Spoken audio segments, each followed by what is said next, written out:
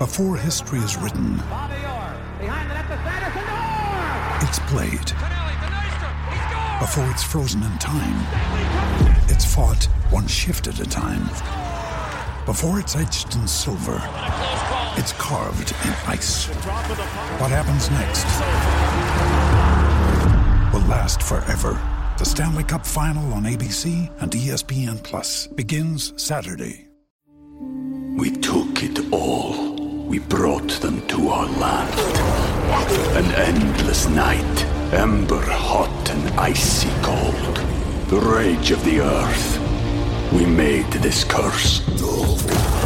Carved it in the blood on our backs. We did not see. We could not, but she did. And in the end... What will I become? Senua's Saga. Hellblade 2. Play it now with Game Pass.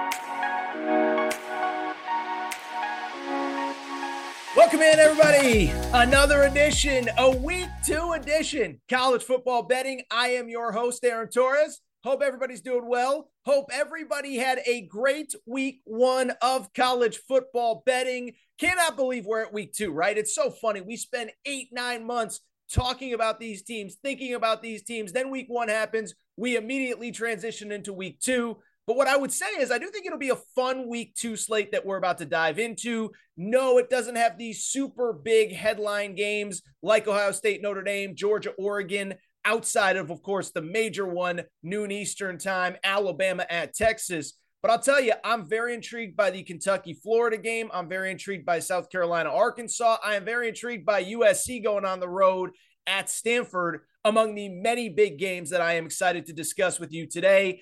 First of all, programming note, apologize for a little bit of the delay here on the week 2 preview. Losing Monday as a prep day definitely threw me behind the 8 ball, but we are ready to rock and roll. Should be a fun show, should be just an exciting preview of what I think should be an exciting Saturday of football. And I will say before we get to the show, there are a couple announcements. One, if I sound a little bit different, it's because we got some major news. All of our shows are now on YouTube, streaming on YouTube, as well as the previews. So go ahead and make sure to subscribe to College Football Betting with Aaron Torres. If you do that, you'll see me. You'll also see me wearing my fancy dice shirt because, of course, you got to wear the lucky dice shirt when you're talking college football and college football betting specifically. And then the other big announcement, I'll just say this. If you listen to the Aaron Torres pod, you already know. But the major announcement that we have is as follows. College football betting with Aaron Torres, the Aaron Torres pod, Aaron Torres Media. We have ourselves a new presenting sponsor. Could not be more excited to work with them, Betfred Sportsbook. So here's the deal. Betfred is one of Europe's biggest, oldest, and most respected sports books. They've come to the United States. They specifically targeted me, Aaron Torres Media, the Aaron Torres podcast, and college football betting because of the audience that we have, the passion that you guys have, they're the perfect partner. They were founded in 1967. Again, one of the oldest and most respected sports books in Europe. They are now in the United States and have hit the ground running in a big way. They are the official betting partner of the Denver Broncos, of the Colorado Rockies, and now the Cincinnati Bengals, and are currently licensed in Arizona, Colorado, Iowa, Nevada, Pennsylvania, Maryland, Louisiana, Washington, and soon Ohio. More importantly, and this is why I'm excited to work with them, they're a book that does more for its bettors than anywhere else, from in-person betting events with betting competitions, weekly promotional offers that fit your betting size and patterns, and the personal touch that you won't get anywhere else. You want to talk personal touch? Here are some of the things that Betfred does for its bettors. Betfred bettors have thrown out the first pitch at Rockies games. They've tailgated together at Denver Broncos games. Just last week, week 1 of the college football season, a big event at the Arizona State game. A suite was rented for Betfred bettors in the Arizona and Phoenix area, all courtesy of Betfred. When you play with Betfred Sportsbook, no one gives out more free bonuses. That's worth mentioning as well. The bigger you bet, the more you bet, the bigger the bonus. Speaking of bonuses, Betfred, because they love us, because they love college football betting with Aaron Torres and the Aaron Torres pod, here's the deal. New signups in Colorado, Arizona, and Iowa. Bet $50, get $250 free courtesy of Betfred. That is just one of many offers they are going to have for you this year.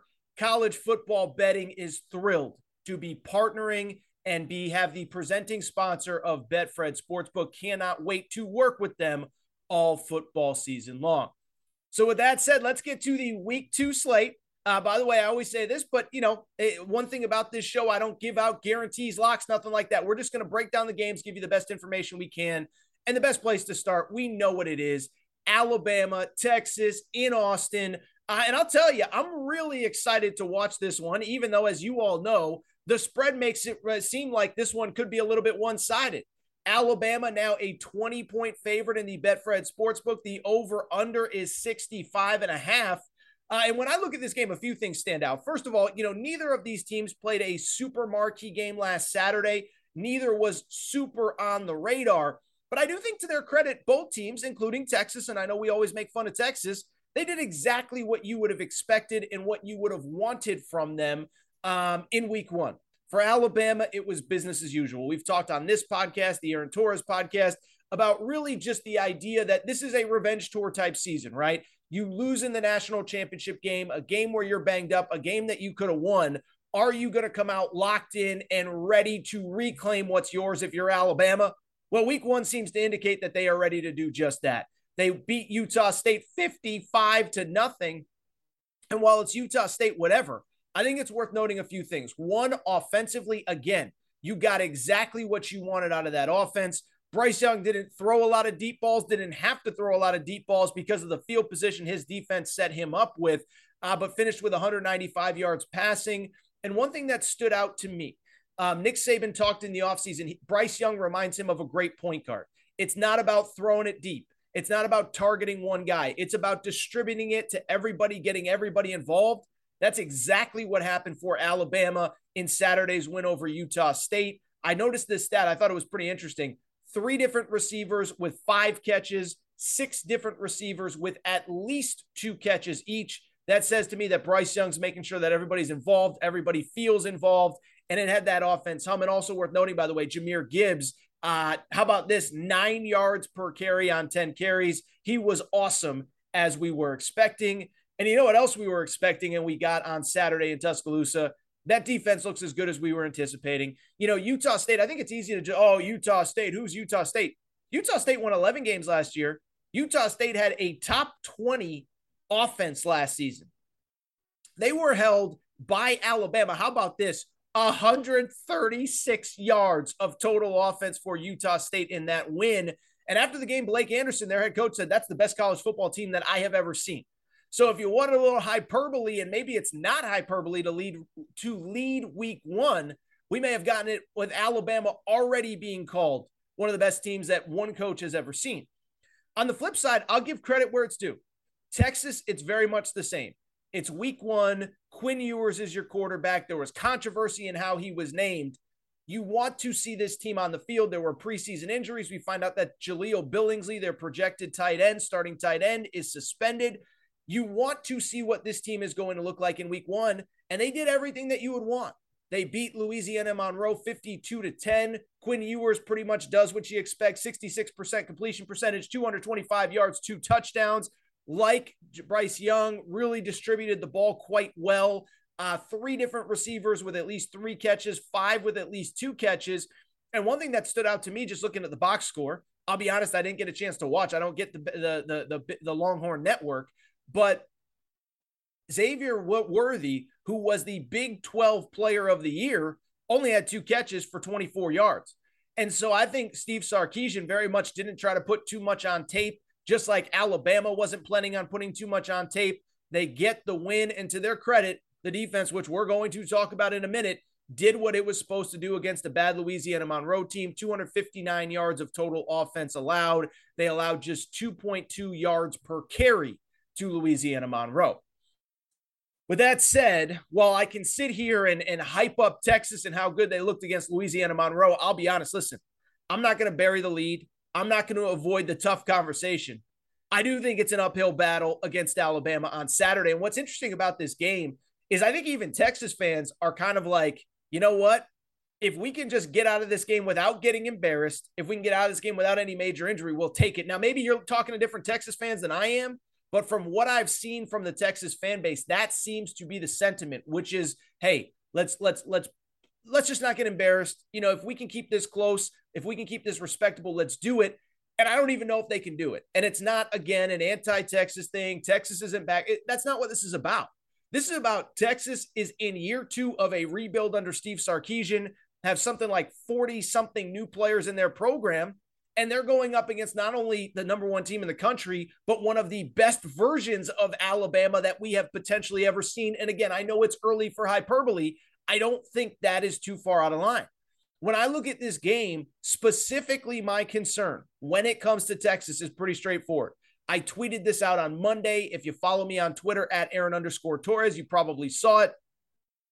Texas is starting 2 true freshmen along the offensive line. Now, part of that is one of their projected starters, Junior Angilau, who was a returnee from last year, got hurt in fall camp, is out for the season. But if you want to know just one fact about this game that has me concerned and should have everyone concerned, it's that they are starting 2 true freshmen. One of them was a 5-star. The other one wasn't even like an elite recruit coming out along that offensive line against what will ultimately be the best defensive line they see all year, potentially the best defensive line in all of college football. Will Anderson, Dallas Turner, Chris Braswell, those guys are going to eat. And I do think for Quinn Ewers, it is about getting the ball out as quickly as he can to his guys. You know, how do you get a Bijan Robinson involved in this kind of game? That's what's going to be interesting to me. And I think they got to score and score in a hurry, because I think the longer the game goes, the more the Alabama defense gets locked in, it's going to be go time. The other reason I'm concerned about Texas coming into this game, by the way, and again, this isn't a like anti-Texas thing. I'm concerned about their defense, and it goes back to everything that we talked about all fall long, all summer long, all spring long. I talked about it on this podcast. I talked about it on the Aaron Torres podcast. Everybody wants to sit there and say, oh, Texas, they crushed it in the portal. Well, they did, but who did Texas bring in? They brought in Quinn Ewers, a quarterback. They brought in Isaiah Neyor, who unfortunately is injured. They brought in Ajayi Hall, a wide receiver from Alabama, who will be back for this game. They brought in Jaleel Billingsley, a tight end from Alabama, who's not available for this game. So on top of the fact that you're already missing a few key offensive guys, did you hear what I just said? Quarterback, 2 wide receivers, tight end. Is this defense any better than it was last year? Because I think everyone, and I don't think there's anyone out there really picking Texas to win this game. But with the excitement around Quinn Ewers, the excitement around Texas, I keep going back to, how are they going to get stops? Last year, they ranked in, 110th or something like that nationally in rush defense. Beyond that, in that 5-game losing streak, 100th nationally overall in total defense, I should mention as well. During that 5-game losing streak that they had, remember, they finished 5-7 with a 5-game losing streak in the mix there. They gave up 30-plus points in all 5 of those losses. We all remember the meltdown against Kansas, 57 points. They also gave up 31 to a bad Iowa State team, 30-plus to an Oklahoma State team that didn't score a ton. Obviously, 50-plus to Oklahoma, Lincoln Riley, Caleb Williams back in those days. Is this defense really improved? What gives you the reason to believe that this defense is improved? So I could go on and on. What I would tell you, my official bet, I'm not telling you to bet it. I'm just telling you what my official bet is. Betfred Sportsbook. I am taking Alabama in the first half. I just think they're going to jump out. I think this is a revenge tour game for Alabama. I do worry about the back door being open late. If I had to give an unofficial pick, I would go ahead and say, 45-20 Alabama. In that case, they would cover. I do worry a little bit about the back door. So let's just stick with, as I said, I'm going to take the first half for Alabama in this game. Let's get to the second, top 25 matchup. I guess Texas and Alabama by technicality is not a top 25 matchup, but the second game, interesting one in the swamp. How about this? You want to know how quickly fortunes can change? Kentucky, Florida is now a matchup of ranked opponents after Florida began the year unranked. They're now ranked number 12 in the country coming into this one. They are playing the Kentucky Wildcats. Interesting line movement in this game. In the Betfred Sportsbook, Florida opened as a 5.5-point favorite. That number was bet down to about, I want to say 4.5 early in the week. Then it was back up to 5.5. Now, as I record here early on Thursday, it is already at 6. The over-under is at 52.5. From the Florida perspective, listen, we all saw Florida last week. I'm not going to spend a ton of time on them. The only thing that really stood out to me about that first game is a couple things. One, great win against Utah, right? So I'm not going to try to take away anything from Utah. I think we did see that this team does have some deficiencies, even though they won. And I think it's stuff Billy Napier would talk about. Like, I don't think it's criticizing Florida to say that they have some deficiencies, especially along the defensive line, where Utah really just ran the ball right at them throughout that game, especially in the second half. I also do wonder coming into this one, Anthony Richardson's like a stud, right? And so this isn't like a bash Anthony Richardson segment. I do wonder, I just think for Utah, it was really, really, really tough for them to game plan for Anthony Richardson. I know they had tape on him, but he really had not played super meaningful snaps last year, except against that Georgia defense, which was historically great. And so I do wonder, with a week's worth of prep, a week's worth of game planning for Anthony Richardson, does Kentucky have an answer for him? Because I'll be honest, right? You go back to the preview last week that I had of Utah, Florida, and I said, I got to see it to believe it with Anthony Richardson. Well, I'll tell you this. I saw it, and I am very much a believer, specifically just the dual threat ability that we all knew that he had. Just an unbelievable game from him last week. 106 yards rushing, almost 10 yards per carry, 3 touchdowns, as well as 165 yards passing. Like I said, though, we saw Florida last week, and so I want to switch gears, and I want to talk about Kentucky, because one thing I always try to do, I try to watch as much as I can. I know realistically you can't watch every snap of every game. It's just not going to happen. But more importantly, I try to go beyond the box score, right? And I think if you do that, if you just looked at the Kentucky final score, 37-13 win over Miami of Ohio, you'd sit there and say, great win for Kentucky. They're incredible. They're picking up right where they left off last year when they won 10 games. I'm not totally sold. First of all, did you see this game was at halftime 13-10 Kentucky. Kentucky had a big third quarter to pull away, but a couple things stand out. Kentucky was just 2 of 8 on third down. Beyond that, and this is where I would be concerned, 26 rushing attempts for 50 yards. You heard me correct. 26 rush attempts, 50 yards rushing for the Kentucky Wildcats, and that is where I would be concerned coming into this game. Again, I don't think the defensive front is a strength of the Florida Gators, but when you rush for 26 carries for 50 yards against a MAC opponent, and I know Miami of Ohio is not terrible, but a MAC opponent, that is not good, and that speaks to my biggest concern about Kentucky coming into this game specifically. They are going to be down a few bodies in the running back room. Chris Rodriguez will not play. Kavosiey Smoke will. Ramon Jefferson, a highly touted FCS transfer, will not play in this game either. And so I do worry, is Kentucky going to be able to move the ball on the ground against this Florida front? Not because Florida's elite, and that's not a criticism of Florida, but it's just a fact. But more importantly, because do they have the bodies, and what is up with that offensive line going into this game? Beyond that, what I would say, why I'd be concerned if I'm back in Kentucky. And I don't tell you what to do. Again, spreads at about 6 points now in the Betfred Sportsbook. It was 5.5 on Wednesday, 6 early on Thursday. My other concern is, if you go historically, I do think that Mark Stoops, especially on the road, especially in big games, especially against teams with equal talent of his, I do think he gets a little bit conservative. And that's not a knock on Mark Stoops, right? Like, you can say something without it being a criticism. But I went back and looked, because I said to myself, and if you go back to the preseason preview show that I did with Kentucky, one thing that I did say was, I think they're a little bit overhyped coming into the year, in part because they beat a bad Florida team thanks to a special teams play in Lexington last year. They beat a bad LSU team where Coach O obviously had been fired. And so I bring it up because you go back to some of those other games, especially on the road. We get so excited about Will Levis, potential first rounder. He eats bananas. He does the mayonnaise thing in his coffee. Like, okay, show me something on the road in a big game. Because here's the deal. And it's not criticism. It's just a fact. You're a first round pick. You're a potential number 1 overall pick, as you've been touted. This is a game you go on the road and get the win, especially when you're going up against another first round talent in Anthony Richardson. And so I'll be curious to see it, especially because Mark Stoops has historically played very close to the vest on the road in SEC play against good teams. You go back to last year, statistically, Kentucky was awesome offensively, but they had a lot of big scoring outputs against bad teams, right? You go back to last year, I think it's easy to sit there and say Kentucky had this elite offense. Well, look at some of the teams they did it against.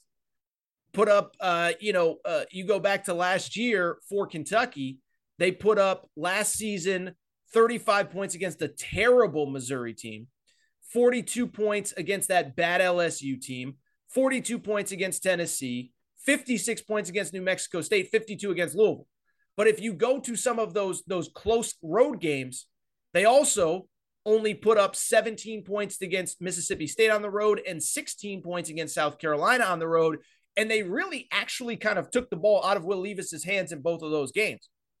102 yards passing against South Carolina, 150 yards passing against Mississippi State. Mississippi State, he threw a little bit more because he had to. But I do wonder if Mark Stoops takes the ball out of his hands, and I wonder if he can afford to take the ball out of his hands going into a rough environment in the swamp with his running back room pretty beat up. And so to me, I'll just tell you, my personal thought on this game is that it's close, is that it's low scoring.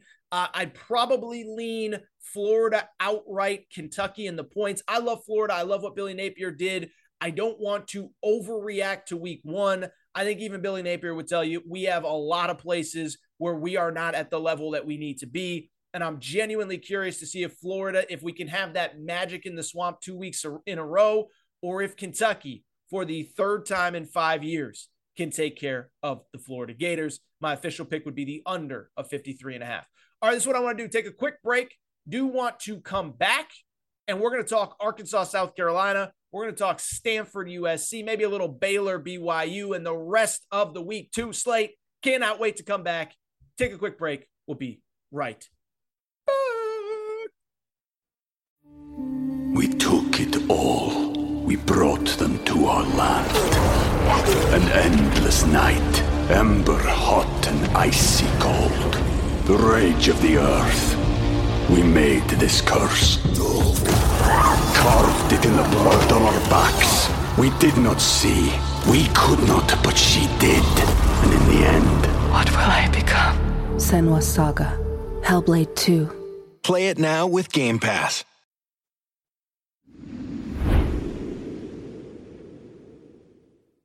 Anatomy of an ad. Subconsciously trigger emotions through music. Perfect. Define an opportunity. Imagine talking to millions of people across the U.S. like I am now. Identify a problem. Creating an audio ad is time-consuming. Offer a solution. Utilize cutting-edge AI. Imagine creating all that in under 30 seconds. Well, we did to create this ad. To learn more about AI in the audio industry, download the white paper from audiostack.ai. Anatomy of an ad. Subconsciously trigger emotions through music. Perfect. Define an opportunity. Imagine talking to millions of people across the U.S. like I am now. Identify a problem. Creating an audio ad is time-consuming. Offer a solution. Utilize cutting-edge AI. Imagine creating all that in under 30 seconds. Well, we did to create this ad. To learn more about AI in the audio industry, download the white paper from audiostack.ai. Anatomy of an ad. Subconsciously trigger emotions through music. Perfect. Define an opportunity. Imagine talking to millions of people across the U.S. like I am now. Identify a problem. Creating an audio ad is time-consuming. Offer a solution. Utilize cutting-edge AI. Imagine creating all that in under 30 seconds. Well, we did to create this ad. To learn more about AI in the audio industry, download the white paper from audiostack.ai. All right, everybody. I am back. Good to be back. Good to be back. Got the lucky shirt going. So let's get to the rest of the week 2 slate here. And let's get to another SEC opener. We just obviously talked about the Florida-Kentucky game in the swamp. Very intriguing matchup there. Let's go ahead and talk about the other big SEC opener, as I just mentioned. South Carolina going to Arkansas in Fayetteville Saturday, noon Eastern time, ESPN, Betfred. Interesting kind of line movement in the Betfred Sportsbook. Arkansas was an 8.5-point favorite. It is now down to 8. The over-under set at 53.5. And what's interesting about this game is I think if you watched Arkansas against Cincinnati, I think there's a lot of people that would probably say the line movement towards South Carolina makes a lot of sense. Arkansas was by no means bad, and you never want to forget where this program was 2 or 3 years ago. It shows how far that they've come, that you have a 7-point home win against a ranked team, and you feel like you left a little bit on the field. But I think that's how most Arkansas fans feel. I think that's how most people that watch that game feel. Overall, Cincinnati hardly played their best game, if you think about it. Had 2 missed field goals, 2 turnovers. This is kind of a crazy stat, right? First half, 4 trips into Arkansas territory that resulted in 0 points, which is pretty hard to do. 1 turnover, and 2 field goals. And so there was a scenario where Arkansas could have been in a much tighter spot. To their credit, though, they made the plays needed to win. And I think when I look at that Arkansas game, the thing that stands out is they were who they are. The old Dennis Green, they are who we thought they were. Well, that's who Arkansas was last Saturday against Cincinnati. Listen, it wasn't pretty. It wasn't great. But you go back and look at the final stats, it came out pretty impressive, right? Like, I talked about this on the Aaron Torres pod. Like, go to the Ohio State-Notre Dame game.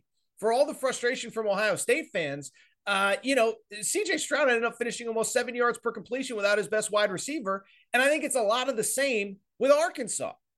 Yeah, you wanted it to be a little bit better, but you still finished KJ Jefferson. How about this? 18-26, 223 yards passing, 3 touchdowns, and then, oh, by the way, had another rushing touchdown. So on a day where you felt like you left a little bit on the field, you still get the win. Your star quarterback, 4 total touchdowns, 223 yards passing. And this is important as well. 224 yards rushing overall for Arkansas, 5 yards per carry. One of the best rushing teams in college football last year appears to be able to run the ball right at you, just like they did in 2021. Now, for South Carolina, it's a little bit of a different deal. And what's interesting about the South Carolina game is, to me, again, the Dennis Green. They are who I thought they were. Now, there was a lot of hype on South Carolina coming into the year, but I'll be honest, if you listen to this show, I explained I didn't really get where the hype was coming from. You go back and listen to my preseason SEC East preview, here's what I said. Is that, look, it's not to disrespect Shane Beamer. Obviously, year one, picking up a mess that Will Muschamp left behind, and I think it's going to take a while to rebuild from that disaster. Will Muschamp related, not Shane Beamer related. But you go back to last year, and it's kind of what I just said with Kentucky. Was South Carolina that improved late in the year, or did they just play the right teams at the right time? Remember, they got bowl eligible because they beat Florida the game before Dan Mullen got fired. And they beat Auburn in the midst of just a complete meltdown by Auburn that almost led to Brian Harsin, getting run out of town. Although I think Brian Kelly's about to get run out of town himself down there in Baton Rouge. But they beat Florida. They beat Auburn. They play those games at a different time of year. I don't know that they're winning those games. Now, it's a credit to South Carolina for winning them. But were they that improved, or did they just catch the right teams at the right time? The other thing was, there was a lot of excitement around the arrival of Spencer Rattler. And listen, I don't root against individual players. I'm not saying he's terrible, but we all saw him at Oklahoma last year. There was a reason he was not only benched once. Remember, he was actually benched twice. Actually got an opportunity late in the season when Caleb Williams was struggling. We're going to talk about Caleb Williams in a minute. And Spencer Rattler just didn't get the job done, and he looked very much the same on Saturday in South Carolina's win over over Georgia State. 23 of 37 passing, 6 yards per completion, 1 touchdown, 2 interceptions. That was kind of what he did with Oklahoma last year. Didn't have a lot of big plays, didn't have a lot of precision. I know he completed a lot of passes, but it wasn't for very much yardage. And there was a reason that Spencer Rattler got benched. Oklahoma's offense was not very good with him on the field. South Carolina's offense struggled with him last week. More concerning than Spencer Rattler, though, let's not put this all on Spencer Rattler. His run game did not help him, and this is where it gets interesting for the Arkansas game on Saturday. How about this? Against the Georgia State team, which was fine defensively last year, but they weren't, elite even for the Group of 5 level. South Carolina rushed for 2.5 yards per carry in that game. 79 yards rushing on 32 carries. Not very good against Georgia State. And so ultimately what I would say about South Carolina, that is what concerns me about the Gamecocks coming into this game. I think most people like South Carolina to cover the 8.5. I actually feel the exact opposite, and it's pretty much straightforward. It's because, as we know, in college football, in sports in general, styles make fights. And I do think the style is advantageous for Arkansas. At home, great home crowd, second home game of the year. South Carolina struggled at home themselves last week against Georgia State. Now, was there a potential look ahead? Of course, it's possible. But this was a team that very much struggled offensively last year, and they very much struggled specifically to run the ball last year as well. Well, now you have an improvement at quarterback. To Spencer Rattler's credit, he's better than what they had last year, but you still can't run the ball. The quarterback doesn't look elite. And so I do worry that the one place that Arkansas can really expose teams is in the toughness, physicality in the trenches. I think that's exactly what they do. Again, I don't tell you how to bet. Betfred Sportsbook has it at 8. I got Arkansas winning this game and covering the spread at home in Fayetteville.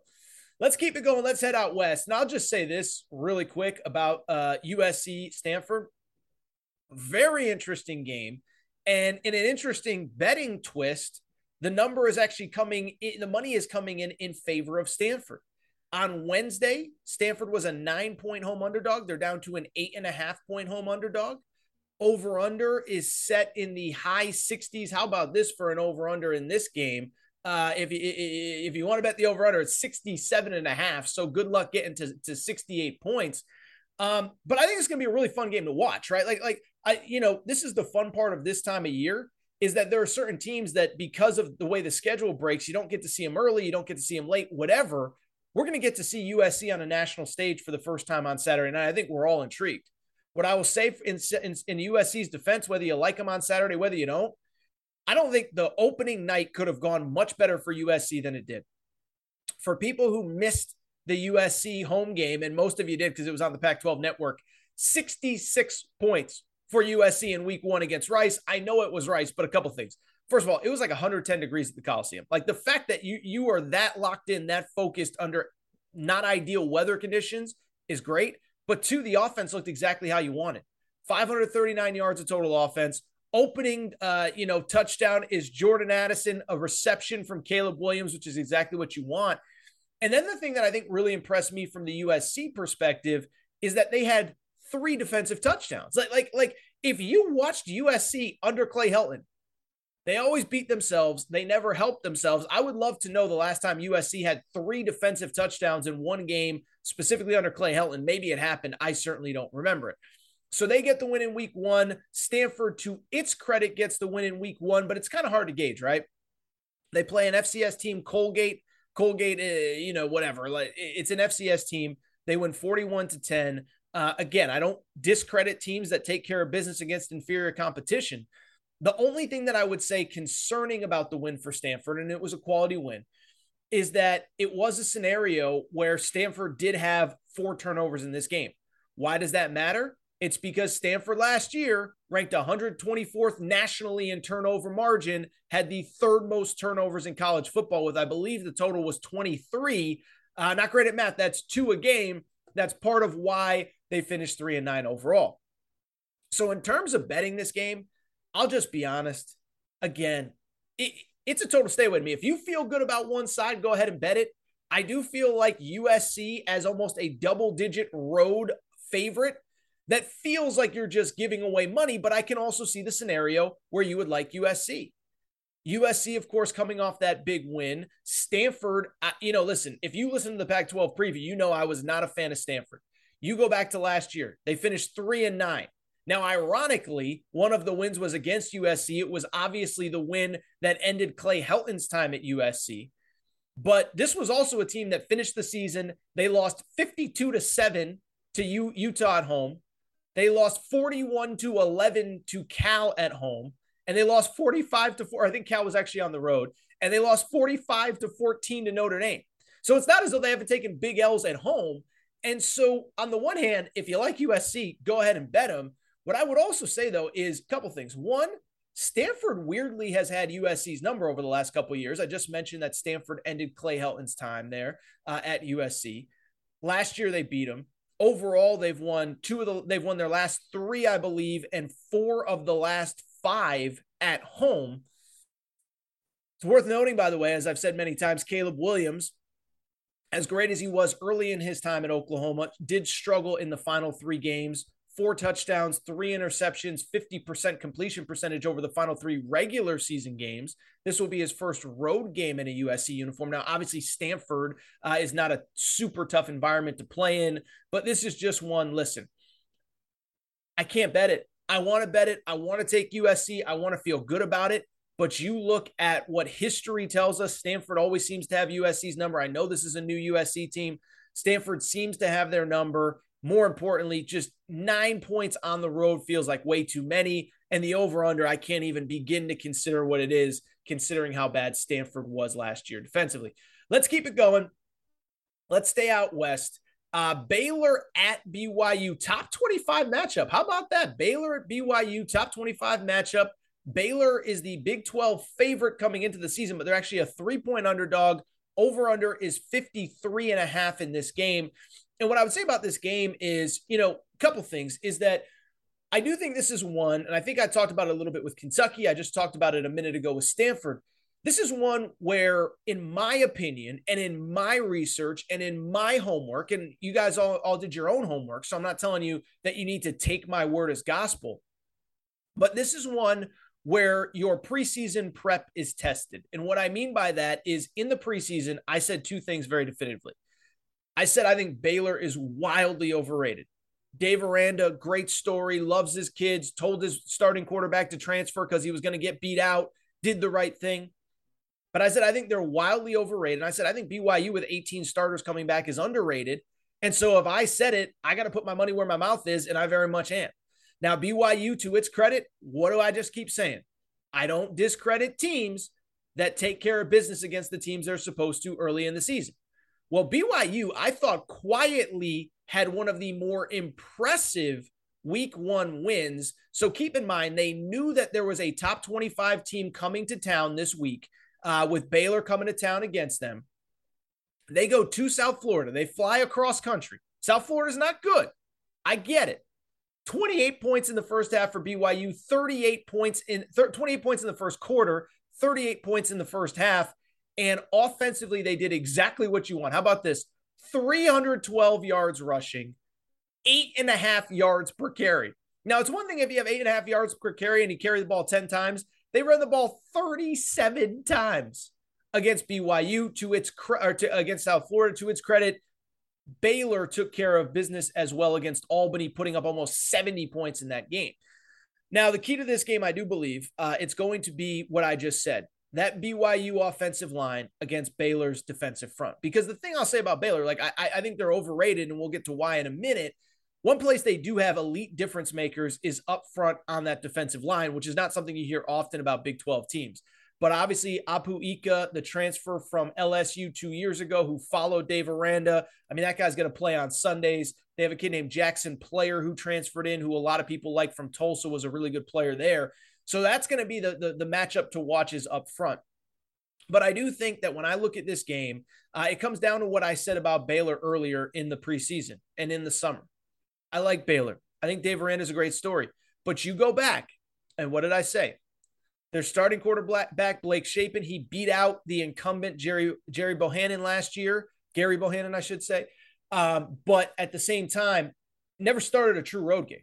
Played in the Big 12 championship game, played a little bit in their bowl game. He has not played in an environment like BYU, and BYU for a Saturday night is going to be crazy. And then they lost a lot of talent. Like Baylor, I don't get them being the preseason favorite in the Big 12. I think you can make a case for Oklahoma. I think you can make a case for Texas. I think you can make a case for Oklahoma State. I would not make it for Baylor, though.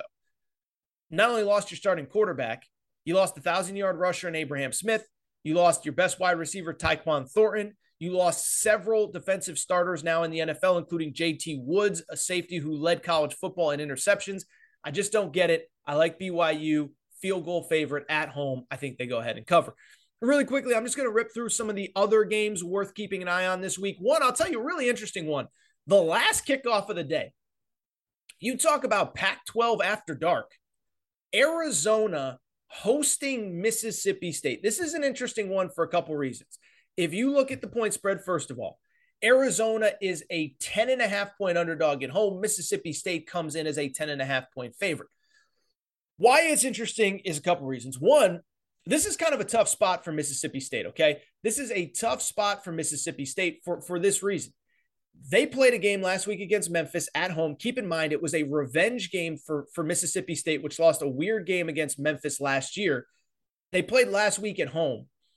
Due to lightning delays, the game ended after midnight Eastern, midnight Central, midnight local time in Starkville. Now they got to fly across the country, play an 11 p.m. Eastern kickoff, 10 Central kickoff against a really good Arizona's team, which, oh, by the way, the stadium is apparently sold out. They announced that on, I guess it was Wednesday night. So now you're going on the road and you're playing against an Arizona team. Listen, I think I talked about it a little bit in the San Diego State game in a very brief preview last week. But we talk about how great Lincoln Riley did in the portal, how great Brian Kelly did in the portal, how great Steve Sarkisian did in the portal. Arizona did really good in the portal. Jaden DeLora, Pac-12 Freshman of the Year at quarterback at Washington State. He came in. Wide receiver Jacob Cowing from UTEP. Well, guess what? Jacob Cowing had 3 touchdown catches last week against San Diego State. San Diego State opening a new stadium off of a 12-win season. Arizona goes in there and smacks them. The spread is 10.5. I actually do like Arizona. 2 more games. Tennessee is a 6.5-point favorite at Pitt. I'm not going to lie and say that I have a strong opinion. It's worth noting these 2 teams outside of COVID, or I should say these 2 coaches. When Josh Heupel was at Central Florida, they played Pitt twice in Josh Heupel's final two of the final 3 years. And then they played last year when Josh Heupel got to Tennessee. So 3 out of the last 4 years, Josh Heupel has faced Pat Narduzzi, and Pat Narduzzi has won 2 of those games straight up. Now, I think this is the best team that Josh Heupel will have, but going on the road, just one that I don't really have a strong opinion on. Again, Tennessee is about a 6.5-point favorite when you look at the Betfred Sportsbook. Tennessee, a 6.5-point favorite, down to 6 now, going to Pitt. Over-under is set for 67. I have no strong opinion. I won't be betting it. If you do, good luck to you. Finally, let's give a little shout out to my alma mater, the UConn Huskies, okay? UConn hosting Syracuse. Syracuse coming off a big week 1 win against Louisville. Syracuse is are you ready for this? 23-point favorite. You don't walk into Rentschler Field and put up 23-point win against Jim Mora's UConn Huskies, okay? I do like UConn to cover the spread for a few reasons. 7 o'clock Eastern kickoff. The fan base is as excited as they've been in a long time. They're actually opening the tailgate parking lots early for this game, and that crowd is going to be lubed up, ready to go. I also think the way UConn plays with Nathan Carter, the way they run the ball, Nathan Carter from UConn, now granted, he's played 2 games this year because of the week 0 game, but back-to-back 100-yard rushing games, 3rd nationally in rushing. I think UConn does enough to keep things close. All right, I think that's it for this episode of College Football Betting with Aaron Torres. Appreciate everybody's support. A couple things. If you're not subscribed, please make sure to do so. Apple, Spotify, Amazon Music, all that good stuff. Make sure you're following on social media. You can just follow me on Twitter at Aaron_Torres. And make sure to follow the YouTube channel. Shows are going to go live there, as well as clips of this show. Share with friends. Do all of that good stuff. That is all for today's show. I will be back next week, probably on Thursday morning as opposed to Thursday midday. Have a great day. Get your bets in. Gamble responsibly. Betfred Sportsbook, as I told you, bet 50, win 250 from on any new sign up, any college football game this weekend in Arizona, Colorado, and Iowa. We'll be back next week. We'll talk soon. Enjoy the games on Saturday, everybody.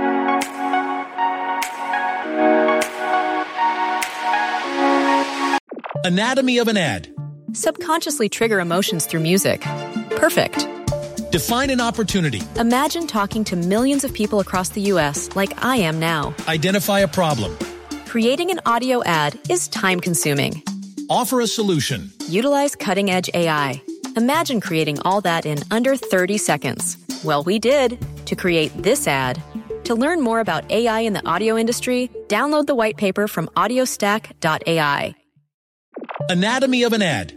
Subconsciously trigger emotions through music. Perfect.